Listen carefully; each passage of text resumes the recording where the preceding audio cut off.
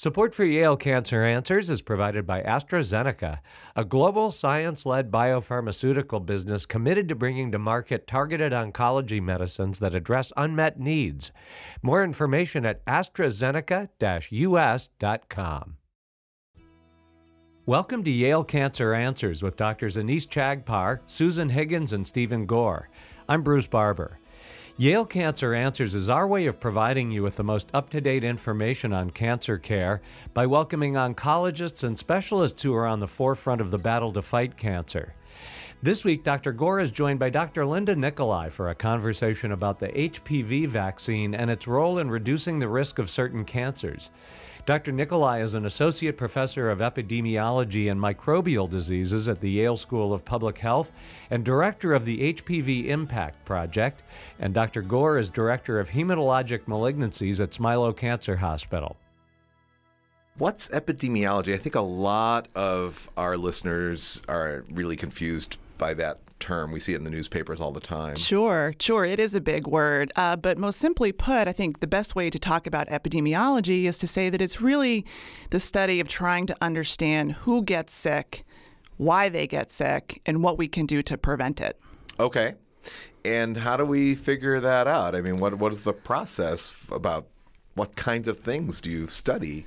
Well, it's a broad discipline. Yeah. It's a very broad discipline, and people approach it from different angles. My approach has been really to do population-based science. Okay. So we study people in communities. We study people in healthcare facilities. We, through our through interviews and conversations and through looking at medical records and things like that, we identify patterns of disease. And epidemiology can really be focused on any disease. My interest has been in sexually transmitted infections, and we try to understand why people are at risk and who gets sick. And if we have that information, then we can implement prevention programs to reduce the burden of disease in populations. Now, the papillomavirus, that's the warts virus, right? Well, HPV, or human papillomavirus, is actually a group of viruses. There are over 100 different types of HPV, and they cause different diseases. So some papillomaviruses cause warts on the hands and the feet, like plantar warts. Some papillomaviruses cause warts in the genital area, so these are genital warts. And then there are about 15 types of HPV, the ones that many of us are really concerned about that are oncogenic and that they can cause cancer. So there are about 15 types of HPV that are sexually transmitted that can cause 6 different types of cancer. So it's a broad class of viruses. And do the HPVs that cause cancer not also cause warts? That's right. They're different types or subtypes. So I see. Right. So the common ones we hear about that cause genital warts, for example, are HPV types 6 and 11. HPV types 16 and 18 are the ones that cause about 70% of cervical cancers. And then there are numerous other types that cause a smaller portion of cervical cancer, and also cancers of the anus, the vagina, the vulva, and penile cancers, and some head and neck cancers as well. Wow. So I just learned something new because I didn't know that. I was always thinking that that people who had genital warts, would be worried that they were more at risk for some of these things. But I suppose that if you've gotten genital warts, which are also sexually transmitted, you might have gotten some other HPV viruses along the way. Is that likely? That's right. So the HPV types that cause genital warts are transmitted sexually, as are the types that cause these anogenital cancers. So again, the HPV that actually cause the genital warts is not likely to cause one of these cancers, but if you've been exposed to one type of HPV, it's possible you've been exposed to the other types that cause cancer as well. And I guess the converse should also be understood, that just because you don't have genital warts doesn't mean you haven't been exposed to a bad HPV and shouldn't be getting your GYN screening, pap smears, and things like that, right? That is exactly right. So HPV, the sexually transmitted human papillomaviruses, are incredibly common. In fact, I describe them as ubiquitous. So up to 80% of people who are sexually active will acquire an HPV infection at some point during their lifetime. So almost everybody gets an HPV infection. The good news is that most of those infections are self-limited. The body's immune response kicks in, clears the infection. People don't have symptoms. There are no consequences. And people often don't even know they've ever been infected. What we worry about is the small percentage of infections that are persistent infections. And these are the ones that can go on and cause these different types of cancers. So that's exactly why screening is important, and those guidelines should be adhered to. And the vaccination issues, that's something that we have to think about, hopefully before people become sexually active. Is that right? Absolutely, before people become sexually active. So in the United States, we've had the first vaccine was licensed in the United States in 2006. Since then, we've got 2 more vaccines. So there's currently 3 vaccines that are licensed to prevent HPV infection in the U.S. And we've had them now for over a decade. The routine recommendation is for all adolescents, boys and girls, to be immunized at ages 11 or 12. And the reason for that age is because the vaccines are only prophylactic and that they only prevent the acquisition of a new infection. If somebody already has an HPV infection, then the vaccine has no therapeutic effect. So it is critical to receive the vaccine before any likelihood of exposure through sexual behavior. Is there any difference between the 3 vaccines? Is there a reason why a physician would choose A, B, or C? Right. Well, currently, there's only one vaccine that is available in the U.S. So we have a vaccine that prevents 2 types of HPV, type 16 and 18. We call that the bivalent. There's a quadrivalent vaccine that prevents types 16 and 18 that cause, again, 70% of cervical cancers, as well as type 6 and 11 that cause most cases of genital warts. The vaccine, really the only vaccine that's available in the U.S. today, is a 9-valent vaccine. So it provides protection against the 2 types that cause genital warts and 7 oncogenic types of HPV. So it's a really great vaccine. And that's the one we should be using today. Yeah, that seems like that's what I would choose if I could get 9 instead of 2. Absolutely. Absolutely. Could you explain to our listeners why this is important for boys as well as girls? Right. So it's really equally important for boys and girls. So boys can get several types of cancer caused by HPV. They get anal cancers and penile cancers, as well as some types of head and neck cancers, in addition to genital warts. So those are clearly all outcomes we would like to prevent in boys. There is a little bit of misperception out there, I think, that it's really a vaccine just for girls and it prevents cervical cancer. And that may be due to the fact that when the vaccine was first approved in the U.S., it was really marketed for girls as a cervical cancer prevention tool. I think if we could do it all over again, we might have rolled out the vaccine a little bit differently, because even though we've had the recommendation for boys since 2011, so the first recommendation in 2006 was only for girls, and then in 2011 it was boys were included. So we've been able to immunize boys now for 6 years, but those rates of coverage still lag behind the rates for girls. And I think it's this continuing misperception that it's not needed or necessary for boys, but really nothing could be farther from the truth.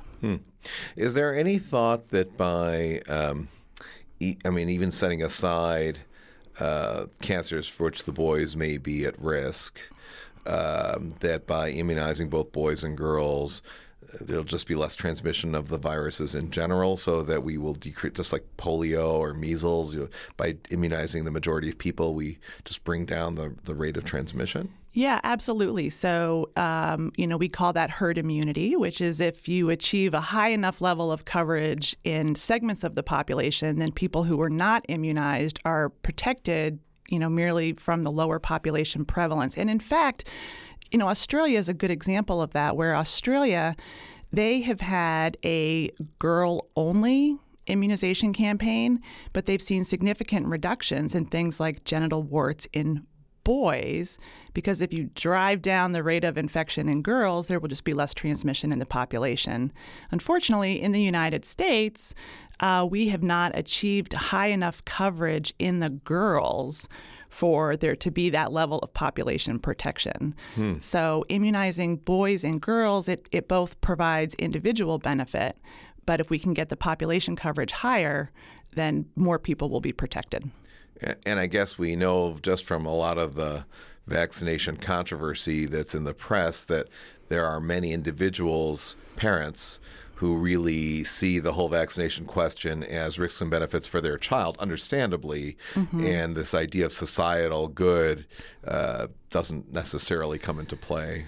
Right, which is also unfortunate. I do think there is a disproportionate amount of concern about this vaccine in terms About the HPV vaccine? About HPV vaccine in terms of its safety record. So the safety profile of this vaccine is it is robust and reassuring. I mean, we know from the clinical trials, the rigorous scientific studies that were done, that there are no serious adverse events that are associated with this vaccine. We now have 10 years of what we call post-licensure monitoring. So tens of millions, probably by now even hundreds of millions of doses of this vaccine have been given, and no safety signals have emerged. And there are very robust monitoring programs. So the vaccine is, it really is a safe vaccine. It hurts, right? Like any immunization hurts. And one thing, one effect of this vaccine would be fainting. So fainting? Yeah, kids faint after getting this vaccine. More than other vaccines? No, not more than other vaccines. It's like, whoa. But it can happen after any immunization. So the recommendation is that after receiving this shot, that a child sit for 15 minutes before they get up and leave the doctor's office. And that was always very frustrating to me as a parent. Waiting for 15 minutes? Oh, my God. They had their shot. Let's get out of here. No, let them sit for 15. Just make sure they're okay. And then they can go. And again, I think if you think about the fact that it hurts, and if you think about the fact that fainting is a risk, so those are things people need to know about. But when you think about, so, parents do a risk-benefit calculation. Those are the risks. The benefit is preventing 6 types of cancer later in life. Well, so what is the scuttlebutt on the internet? What are people claiming? Obviously, these are kids who are old enough that autism, which is kind of the big bugaboo out there, shouldn't be a big concern. What are people worried about? Right. Well, unfortunately, the autism controversy lingers despite the fact that there is no evidence, no scientific evidence of any link between vaccines and autism. Any vaccine, for sure. Right. No, none. Right. I think so. I think the scuttlebutt, as you say, is that people confuse anecdote with science. Okay. So there may be an instance where a child gets a vaccine, and then maybe I'll make up an example. Maybe they get a headache. Right. A day later. That doesn't mean... Or they got strep throat or something. Or they got strep throat, or anything happened, right? These things happen. There is what we call a background rate of strep throat and headaches and other things. So what we have to do is really compare the rate of these outcomes to those who were not immunized. And when you do that, there is no... So just because, B happened after A doesn't mean that A caused B. Got it. So people confuse anecdote with all of the scientific evidence. Gotcha. Well, this is such an important topic, and I'm really looking forward to delving into it more after our medical minute. But right now, we're going to take a break for that medical minute. Please stay tuned to learn more information about the HPV vaccine with my guest, Dr. Linda Nicolai. Support for Yale Cancer Answers is provided by AstraZeneca, committed to providing targeted cancer medicines for patients. When it comes to cancer treatment, one size does not fit all. More information at AstraZeneca-US.com. It is estimated that over 200,000 men in the U.S. will be diagnosed with prostate cancer this year, with almost 3,000 new cases in Connecticut alone. 1 in 6 American men will develop prostate cancer in the course of his lifetime.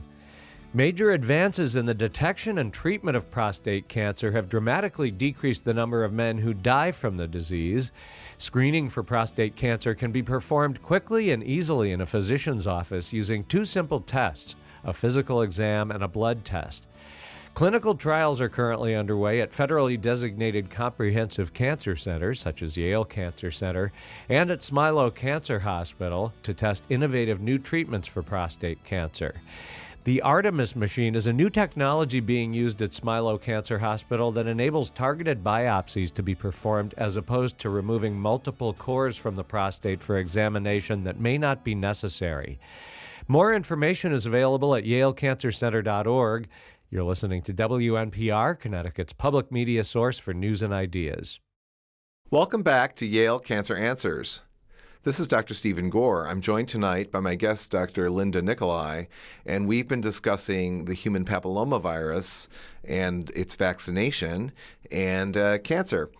So, Linda, before the break, we were talking about barriers, I guess, to vaccination, and you mentioned that some of it is just concerns, really unfounded concerns. I seem to remember when the vaccine came out, there was concern about by giving this vaccination, we were promoting promiscuous sexual behavior.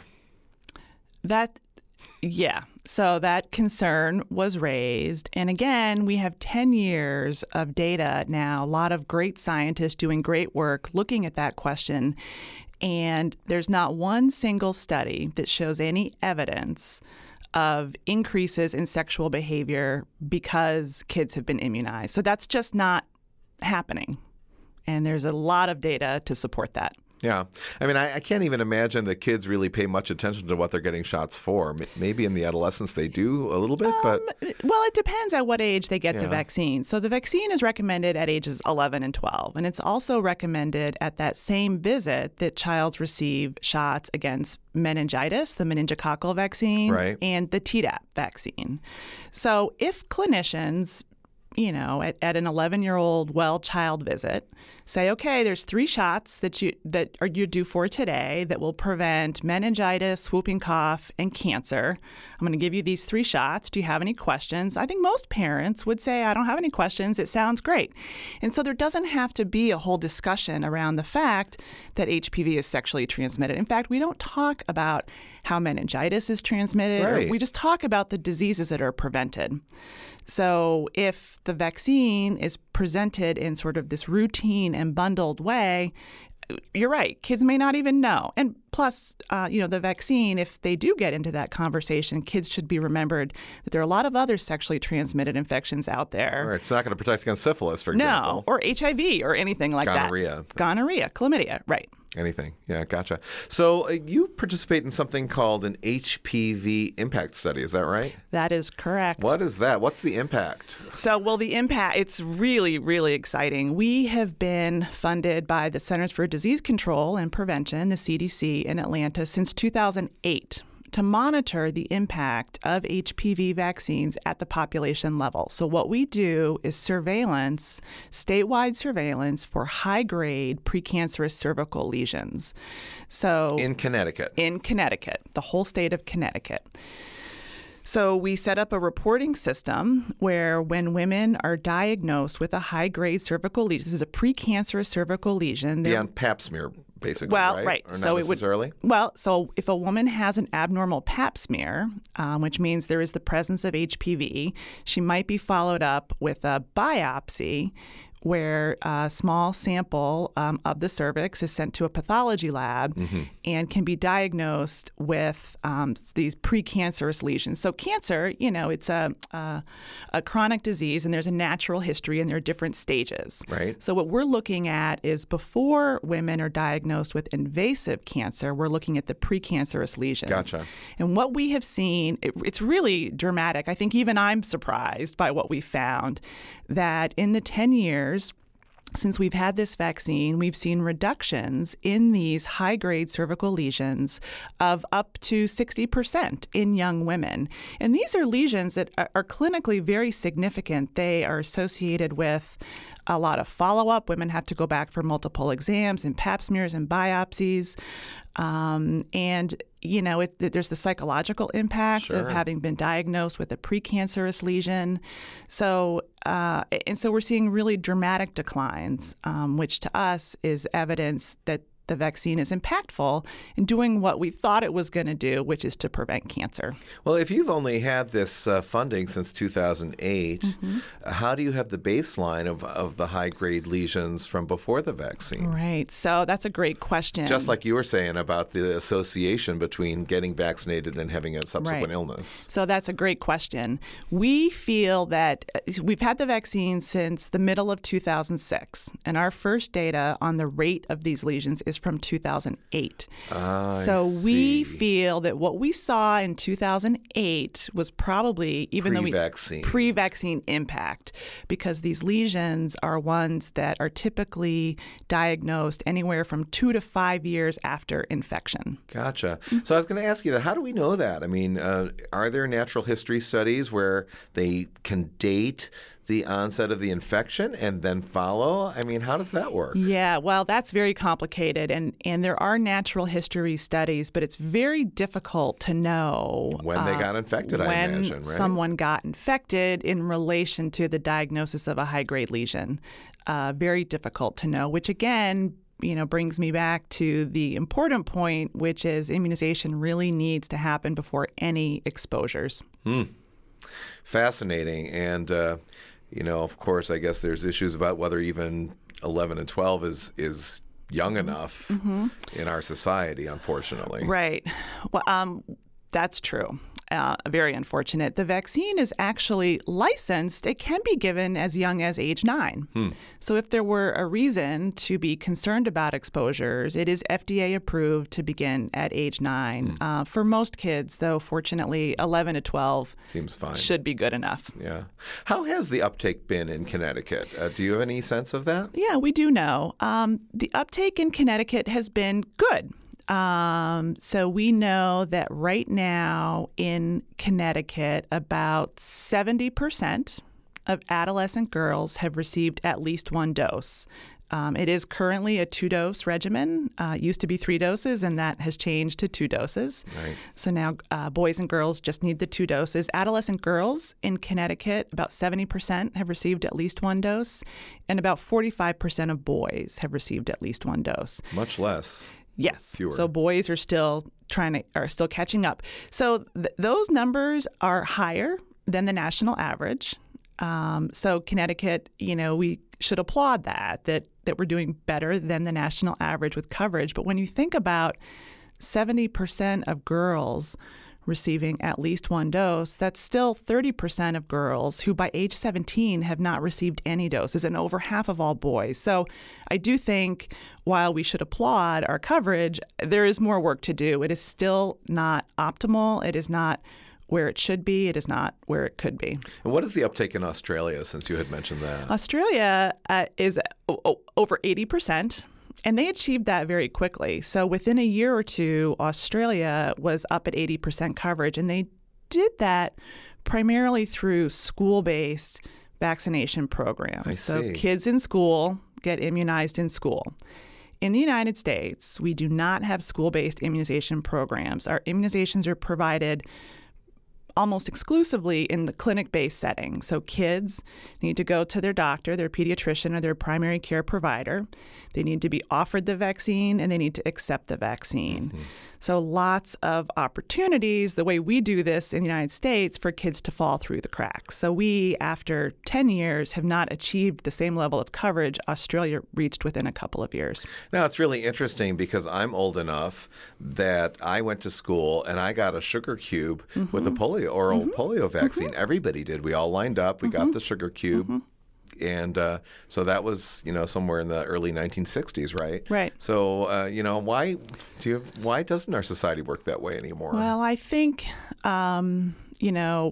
it's complicated, and there are a lot of different ways to answer that question. I think one thing I can say is that vaccines, I mean, they're one of the greatest public health successes of this century. And in some ways, they are victims of their own success because they've done such a great job of reducing the burden of so many diseases. I think people today don't remember polio. Right. They don't remember diphtheria. They don't remember these diseases. So I think that, for some people, it just doesn't seem as important anymore because we've lost the salience of the severe outcomes that can happen when people don't get immunized. There was a big public will to get everybody to get rid of polio because it was such a devastating disease, I guess.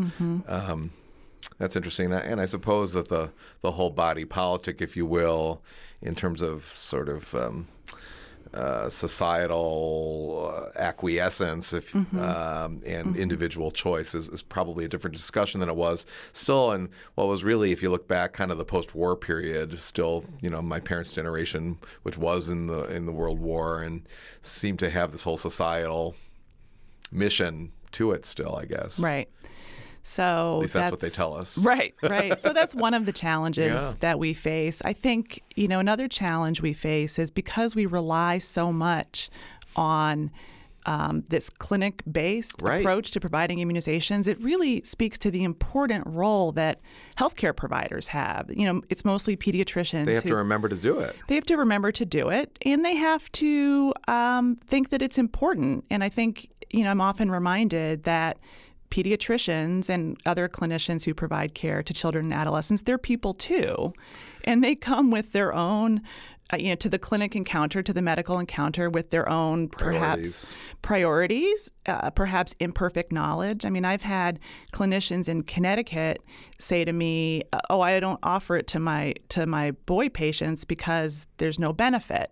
And that's simply not true. Right. So there's some lack of knowledge. I think another challenge that pediatricians face is that the outcome that we're preventing with these vaccines are cancers that are mostly diagnosed in adults. So pediatricians aren't treating patients with cervical cancer. So it's an outcome that may be less salient to them in the context of providing care to an 11-year-old. Got it. Whereas they think much more seriously perhaps about meningitis and whooping cough because those are diseases that they do see. So I think the fact that these cancers happen 10, 20, 30 years down the road gives, for some clinicians, I think they think about it as not urgent. It's something that can wait. And the problem with waiting is that kids may not come back to that doctor, or kids might be exposed. So I think, to me, the real key in increasing coverage with this vaccine is to work with the clinicians to make sure that they have the knowledge they need and the awareness they need to really recommend this vaccine with a lot more urgency and consistency.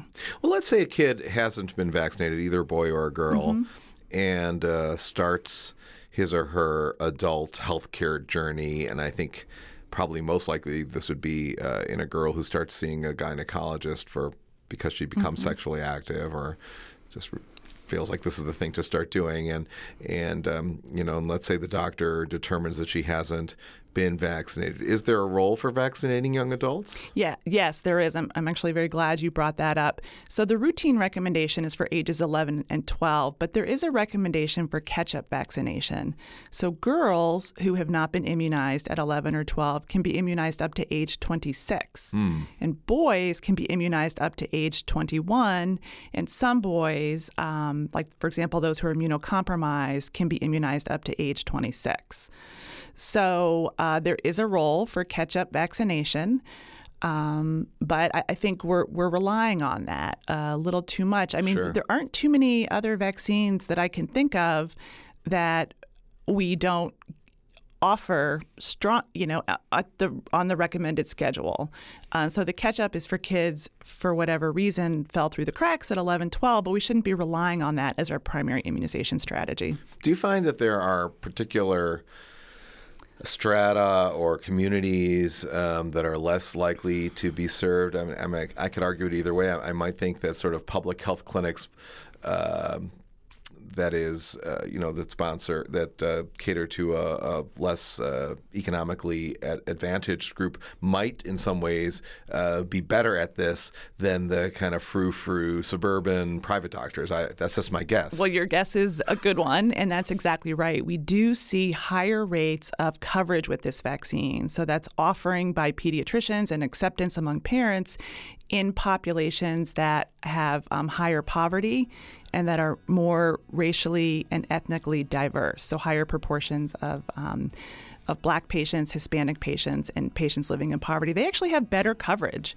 And I think fascinating, isn't it? I mean, yes. that's kind of backwards of everything else. We call it a reverse disparity. Yeah. And in contrast, so more in the suburbs, as you say, those rates tend to be lower. And I think it's more parents, thinking that they know what's best for their child, and doctors being more reluctant to push it results in that population actually having lower coverage.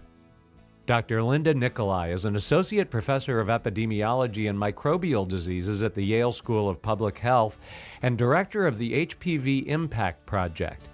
If you have questions, the address is canceranswers@yale.edu, and past editions of the program are available in audio and written form at yalecancercenter.org. I'm Bruce Barber, reminding you to tune in each week to learn more about the fight against cancer, here on WNPR, Connecticut's public media source for news and ideas.